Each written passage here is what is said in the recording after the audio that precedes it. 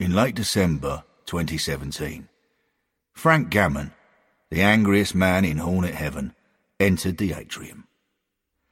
He noticed that the head of programs, Bill Mainwood, was giving an orientation session to a new arrival over on the yellow leather sofas.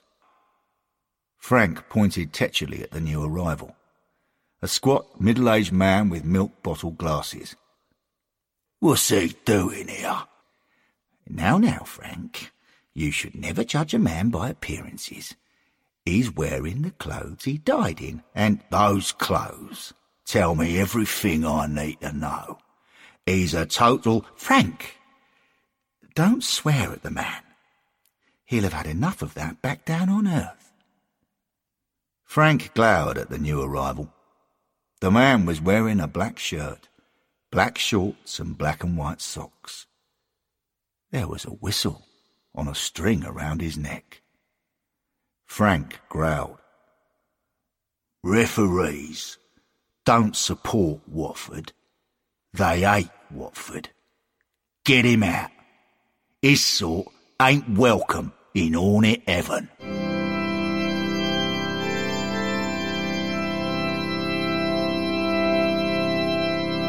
Hornet Heaven, Series 6, Episode 1. The Official Story. Written by Ollie Wickham. Read by Colin Mace. Earth Season 2017-18.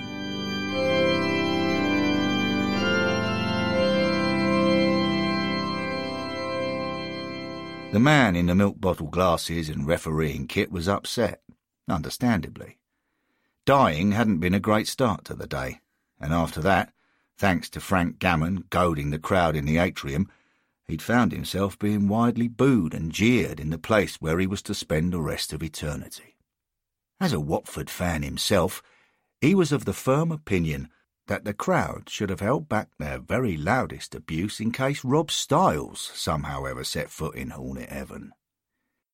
The referee felt better, though, when Bill Mainwood took pity on him and led him down Occupation Road to the seclusion of the Bill Mainwood program hut to finish the orientation session. The previous summer, the hut had been converted into the Bill Mainwood Man Cave. Now, inside the small, cosy space, the referee relaxed into one of the yellow and black striped deck chairs, surrounded by nostalgic Hornet memorabilia. The head of program said, "Well, I really must apologise for the rude reception you received earlier." Suddenly, the door to the man cave burst open. In walked Bill's 13-year-old assistant, Derek Garston. "Hello, sir. I was just... Oh, who's the wanker in the black, sir?" "Derek, "Get out. Now." Derek left. Heck, the lip never seems to stop up here. I mean, I don't believe all fans in Hornet Heaven actually hate referees, but something about seeing a man in a black kit just seems to raise their hackles. It's like I symbolise their broken dreams or something." "Yes, you may be right. Just looking at you, I'm thinking back to the 1950 FA Cup tie against Manchester United and the clear goal the referee rolled out. I want to blame you. In fact, I think I do." "But I've done nothing wrong to Watford fans. I'm a Watford fan myself. I'm one of the Watford family. People forget that every referee is a human being underneath." "Sorry, that was possibly a little harsh. After all, you don't seem quite as inhuman as many of the referees that are scarred into my memory. I'm thinking of Roger Milford, Stuart Atwell, Alan Seville, John Hunting." The referee waited, while Bill finished reciting a list of referees responsible for crimes against the Hornets. Several minutes later, Bill said, "And, of course, Lee Probert." The referee couldn't believe he'd been mentioned in the same breath as such evil men guilty of such terrible wrongdoing. "That's not fair. You can't tar me with the same brush as that lot. I weren't a professional referee. I only officiated in local football. I didn't ref at the highest level because I didn't have the necessary personality deficiencies. Really? Many fans would argue that all referees are sociopaths. Well, I'm not. If anything, it's the fans who are sociopaths for projecting their frustrations onto me. The truth is that I'm just an ordinary Watford fan who loves football and wanted to give back to the game at grassroots level in my spare time. Well, when you put it like that, you seem like a good man. Thank you. No one's ever said that to me before, when I've been wearing this kit. The referee peered down through his glasses and contemplated wearing his refereeing kit for the rest of all time. He shook his head sadly and said, "Back on earth, players and fans wished I were dead. And now I'm here. Everyone wishes I weren't dead. I can't win." "Well, I'm here to help. What we need is a way of getting people up here to accept the presence of a referee among us. Have you got any ideas?" Suddenly the referee felt more optimistic. "I know. You could put me in charge."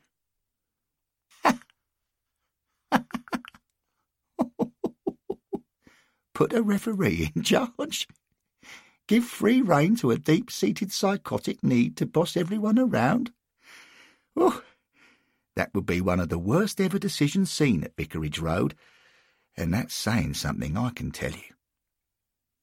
The referee sank back into his deck chair in disappointment. We need a far better solution than that. Let's go and see the man who is in charge up here. He might have some ideas on how to make a referee in Hornet Heaven acceptable. Come on.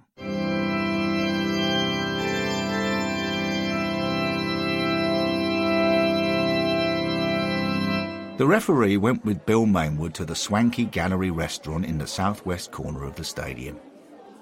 This was where, Bill said, they'd find Henry Grover, the man who founded Watford Rovers in 1881, the father of the club. The referee was confident that a man of such great esteem would surely set an example to everyone else in Hornet Heaven by having due respect for officialdom.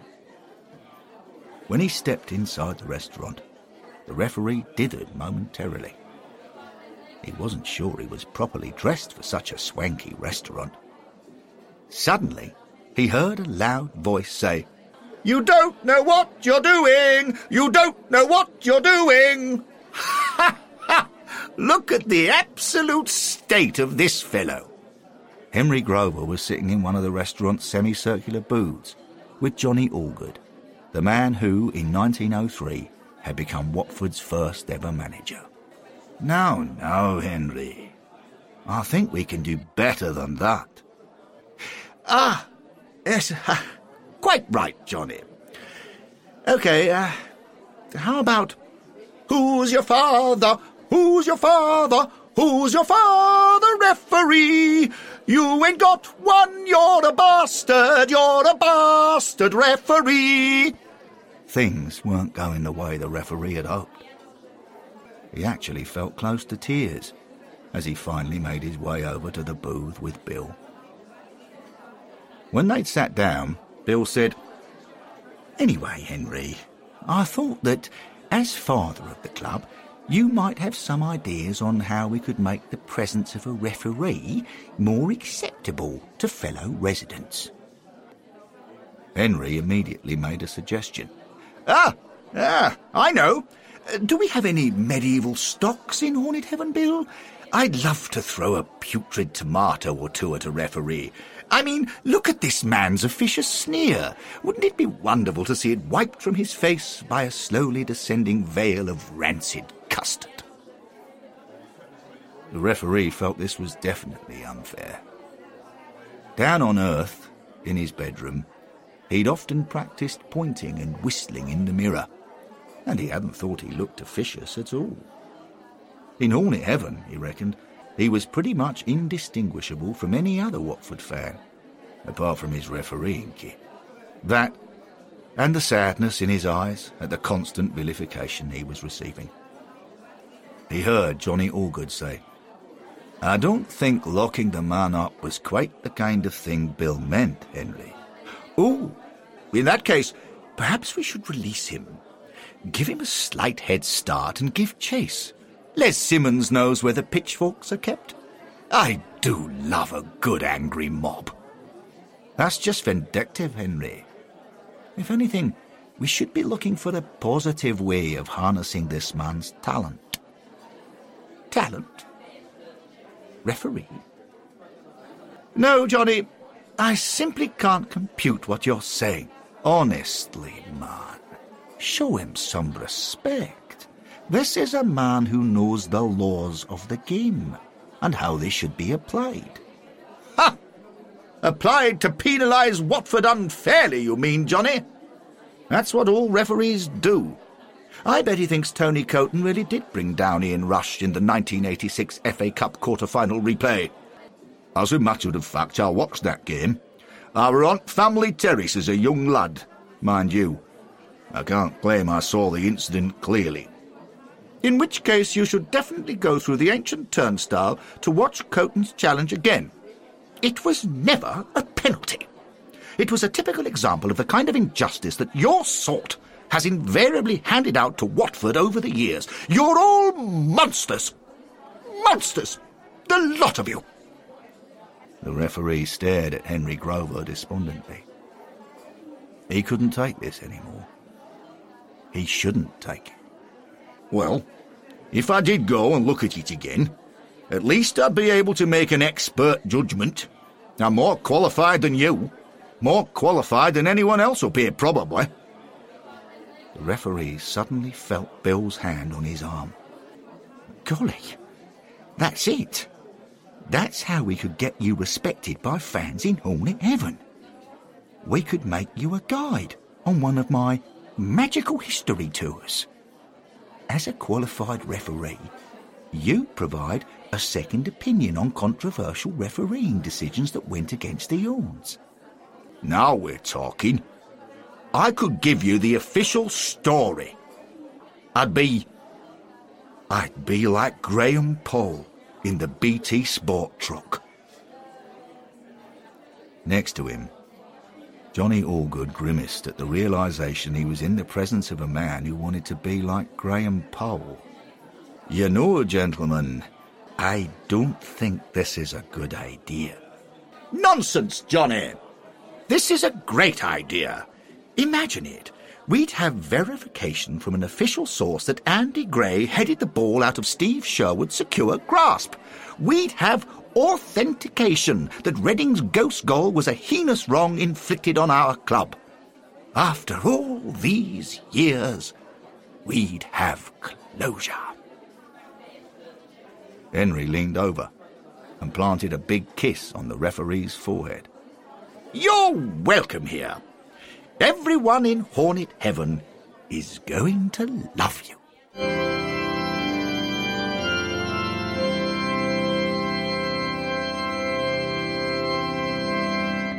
The referee went back to the atrium with Bill.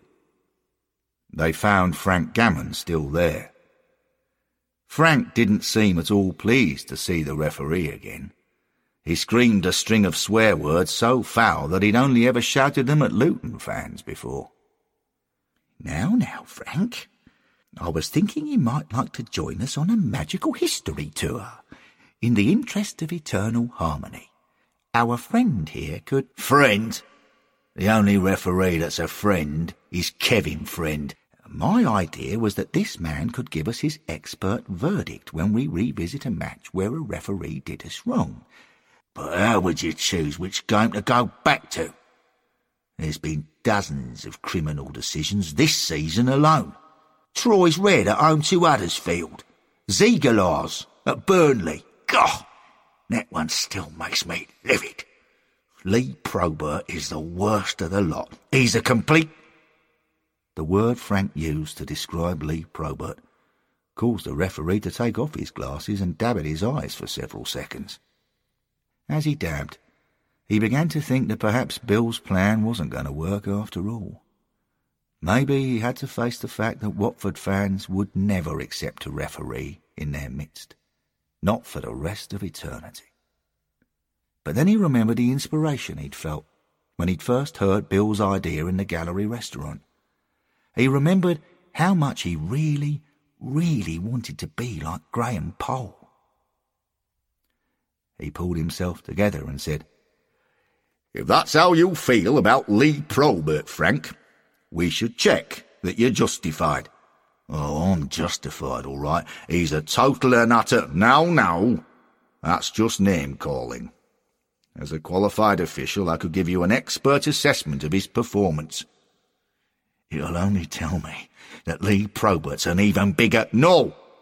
We need to review his decision-making properly. I've got a particular incident in mind. It were down at Bournemouth on Friday the 30th of January 2015. I'll fetch the programmes." The referee took Bill and Frank through the ancient turnstile. They arrived at the Gold Sands Stadium, Bournemouth. They only had to wait 25 seconds before the abomination occurred. Gabriel Angela, with Craig Cathcart covering him, tripped the Bournemouth striker Callum Wilson 30 yards out from Watford's goal. Referee Lee Probert produced a red card. Watching the incident again from Hornet Heaven, the new arrival felt exactly the same sensations that all Watford fans felt the first time around. For a few moments, he felt hollow with disbelief. Then anger poured into the void, a boiling anger that wanted to explode out of him. His mind felt like it was bending with fury. But he managed to keep just enough control of himself to say with calm conviction from his official perspective, "That's categorically not a red card. Lee Probert has got that wrong. He's made a mistake there." "Golly, I feel quite a bit better for you saying that, ref. It takes the edge off my rage." "And how's it working for you, Frank?" "Yeah, feels good. I guess there's nothing like a little bit of vindication to improve the mood of a football fan. In Hornet Heaven, you see, we miss out on that. We never get to hear the media giving their verdicts on refereeing decisions. At home to Spurs this season, I would have felt a lot better afterwards if I could have heard a studio pundit saying he reckoned Eric Dyer's handball was a Stonewall pen. Quite. We've never had that satisfaction. And after we lost 4-1 at home to Huddersfield, it wouldn't have hurt nearly as much if I got to hear someone on telly saying their first goal was offside all day long. Any old washed-up ex-pro could have said it, I wouldn't have minded, as long as it got said. Exactly, Frank. But now, with this man here among us, we'll have proper verification. Right, I like this feeling. I want you to come with me, ref.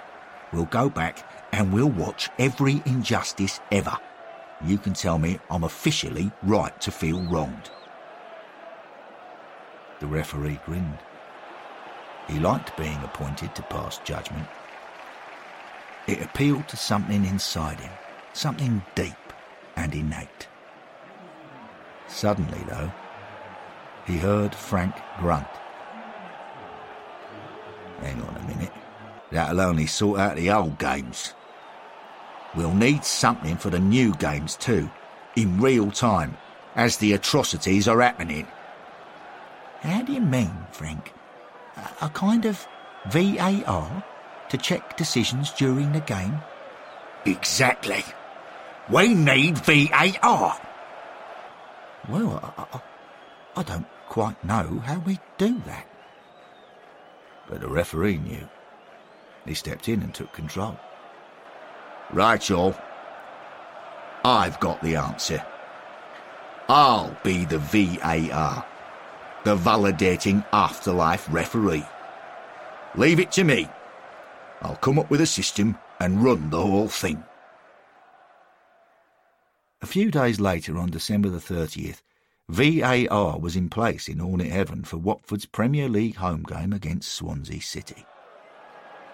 The referee had devised a very straightforward system. He simply followed the real-world match referee, Martin Atkinson, all over the pitch. Every time Atkinson made a decision, Hornet Heaven's validating afterlife referee in his milk bottle glasses and baggy black shorts would thrust his hand up into the air with either a thumbs up or a thumbs down. Good decision, Martin. Oh dear, Martin, you dropped a clanger there. He was so pleased with what he was doing that each time he provided his instant second opinion, he couldn't help providing a smug smile too. The crowd cheered and booed his verdicts like a raucous pantomime audience. A few people shouted out that VAR had turned the spectacle into a farce, but he just shouted back, "If you want correct decisions, there's a price to pay." He was most pleased, though, when the key moment of the match arrived with 4 minutes left on the watch. Watford were 1 up when Andre Gray failed to accept a gilt-edged chance at the rookery end. 60 seconds later at the other end, Swansea swung in a cross from their right wing. Their substitute centre-forward rose at the far post and headed the ball back across the goal. Jordan Ayew, totally alone in the 6-yard box, turned it into Watford's net. In the land of the living, Martin Atkinson signalled a goal, and the linesman ran away up the touchline with his flag at his side.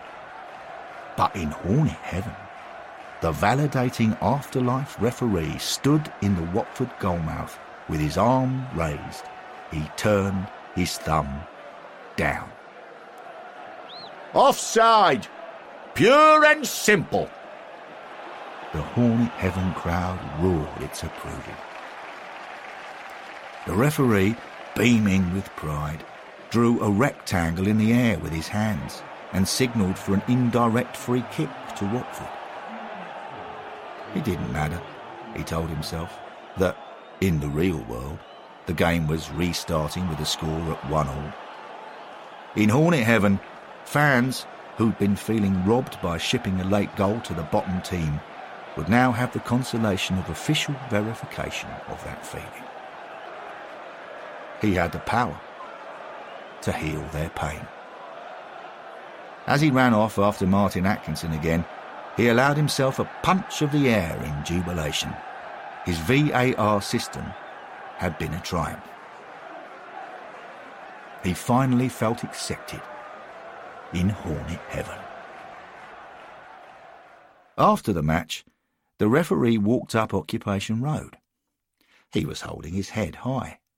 Swansea had gone on to score a second goal, a perfectly good last-minute winner, but no referee in heaven or earth would ever have ruled that one out.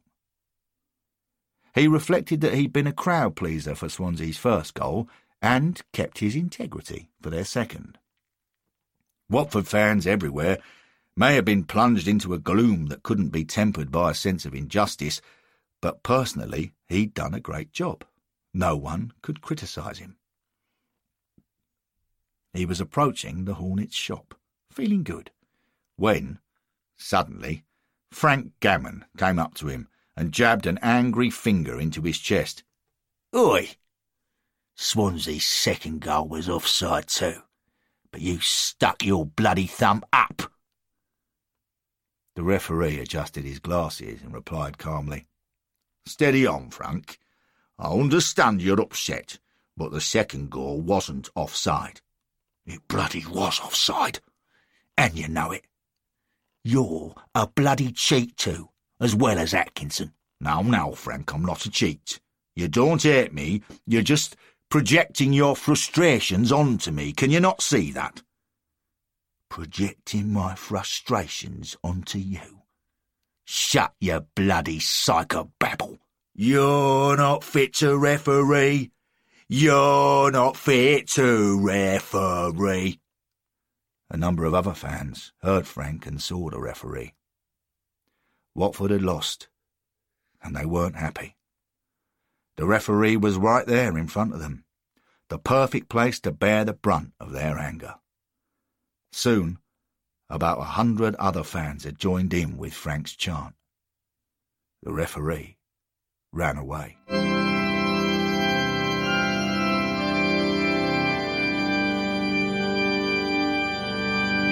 The referee hid in the atrium. In his baggy shorts, he sat cross-legged on the floor between the shelves that housed programmes from the earliest games in Watford's history. Back then, the men who were appointed referees commanded respect. If you knew Major Wetherington had killed 40 men in the Boer War, you didn't give him any back chat. After some hours, the referee looked up and saw a face he knew. It was Johnny Allgood. "Ah, well, I never.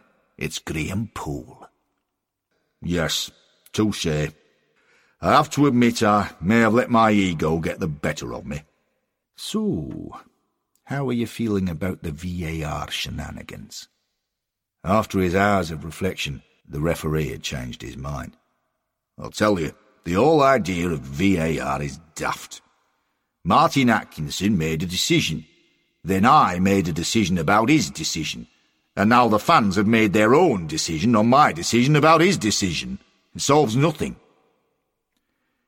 "Aye, you're right. People just aren't thinking straight. Frank Gammon hates referees, but apparently he wants more referees. It doesn't make sense." "Aye, you're right. It's madness to change an officiating system that has worked for more than a century just because fans get upset when something goes against them. Fans are passionate. They'll be upset however a decision's arrived at, and they'll still need to find someone to blame. I mean, you've seen it for yourself. Ever since I set foot in Hornet Heaven, I've been abused just because of what I happen to be wearing. This kit brings out so much pent-up resentment." "Well, there's a simple answer. Don't wear it." "What? You mean go naked in Hornet Heaven for the rest of eternity? Oh dear, you don't want to see that." "I mean, wear something else." "But these are my only clothes. I'm stuck with them forever, aren't I?" "I know a way to get a replica shirt out of the Hornet shop, if you want to wear one of those instead." "Really? You mean I could be an ordinary fan? Not an 8-figure? "Aye. It's a no-brainer, really." The referee fell into silent thought, because it wasn't quite a no-brainer. For years, being a referee had been part of his identity.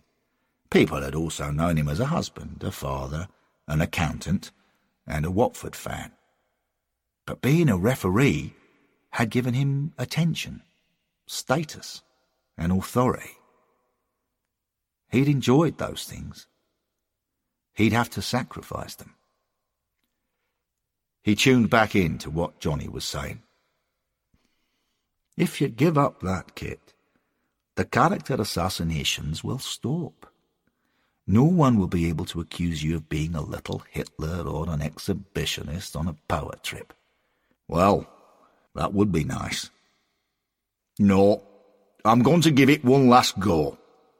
Maybe I can change Frank Gammon's mind about refs." "Oh, well, good luck with that, because I don't believe football fans will ever properly appreciate referees. They only remember the times they think they've been wronged. They forget the times they're helped. There's a reason Bill Mainwood doesn't have a magical history tour entitled Thanks, Ref." "Look, I know what you're saying, but I just feel I should try to change people's views on behalf of referees everywhere." The referee watched as the old man stood up and headed away from the shelves. A few steps later, Johnny stopped and said, "Let me know if you do ever want a change of shirt."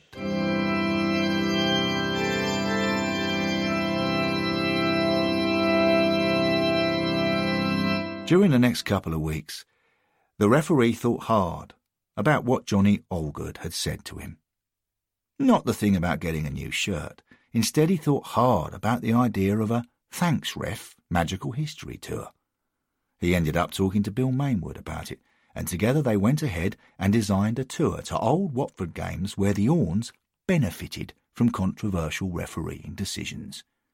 Bill then managed to persuade Frank Gammon to join them on the tour, without telling him the tour's title, of course.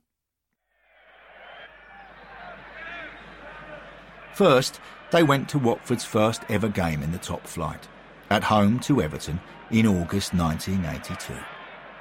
Pat Rice misdirected a free kick from in front of the main stand, and Everton's keeper, Neville Southall, caught the ball beneath the bar.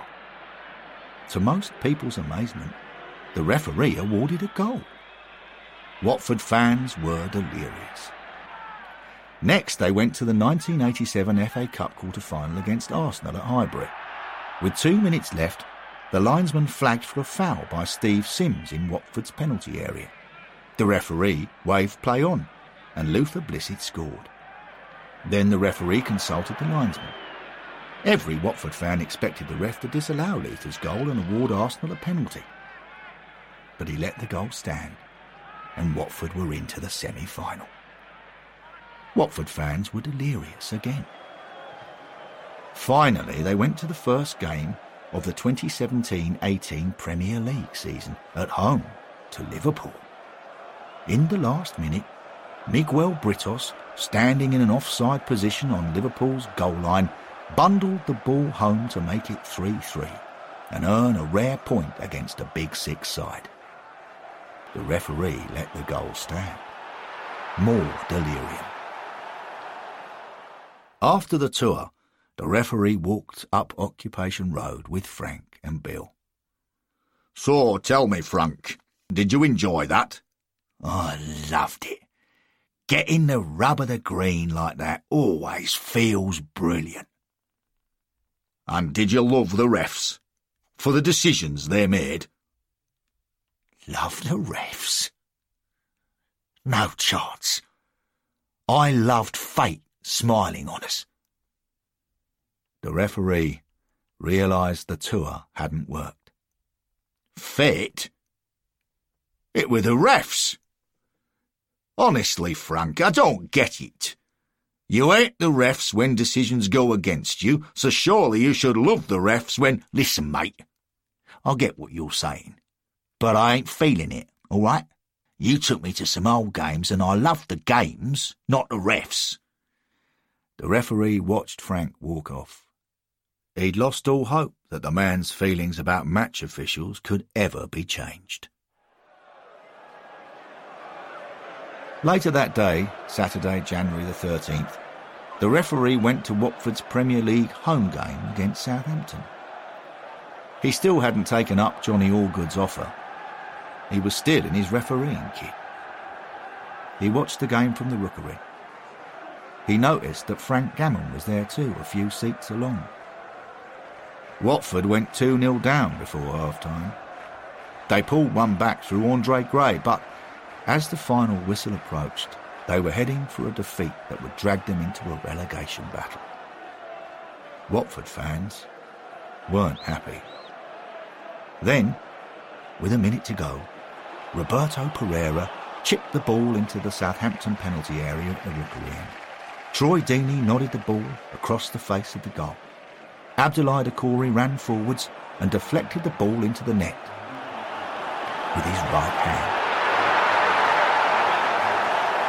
Watching from Hornet Heaven, the referee had a perfect view of the incident. It was a clear handball. But very quickly he realised that the real-world referee, Roger East, hadn't spotted it. Roger East was allowing the goal. He screamed with delight. In his joy, he turned towards Frank Gammon with his arms aloft. He saw Frank bouncing manically, punching the air. Then their eyes met. Suddenly, Frank started pushing past other fans towards the referee. He was waving a clenched fist. From recent experience, the referee thought he'd probably better make a run for it. But before he could get away, Frank reached him. Frank had a look in his eye that the referee had never seen before. Frank had been overwhelmed by the emotion of the new game, in a way that he hadn't at the old games on the Magical History Tour. The gruff old man suddenly leaned in and kissed the referee on the forehead, exactly the way Henry Grover had done in the gallery. Frank said, "You're welcome here. Everyone in Hornet Heaven is gonna love you now." A few minutes later, the referee was sitting on Frank's shoulders in his milk bottle glasses and refereeing kit, being chaired up Occupation Road. Frank shouted in ecstasy, "Thank God for crap referees! The referee's an hero! The referee's an hero!" The referee had no idea whether this was for fun or for real. Either way, he leaned down and said, "Come off it, Frank. You're overdoing it. I'm not really an hero." Frank replied, "What's wrong? I'm just projecting my delight onto you." The referee would have held up his hands and said touché, but he needed them for clinging on to Frank. Instead, he just laughed. As he headed up the slope, on Frank's shoulders, the referee felt happy at last. He finally felt welcome in Hornet Heaven.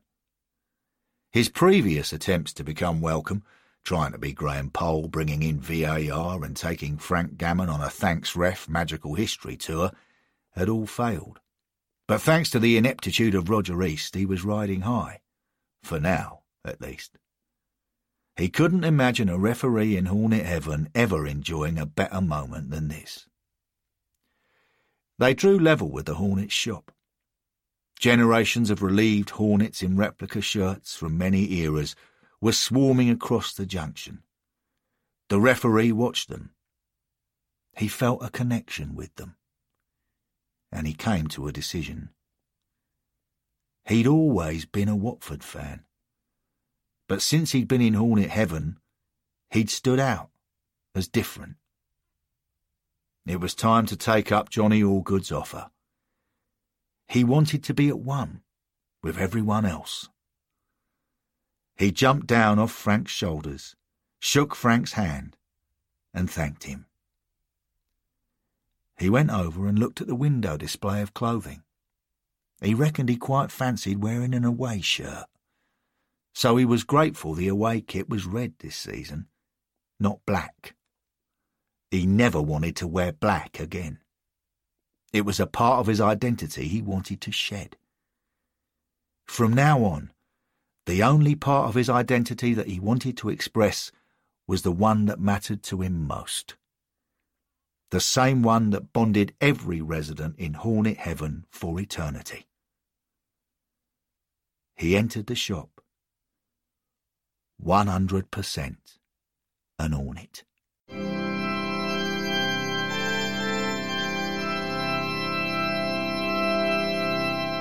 The end. The next episode of Hornet Heaven will be Series 6, Episode 2.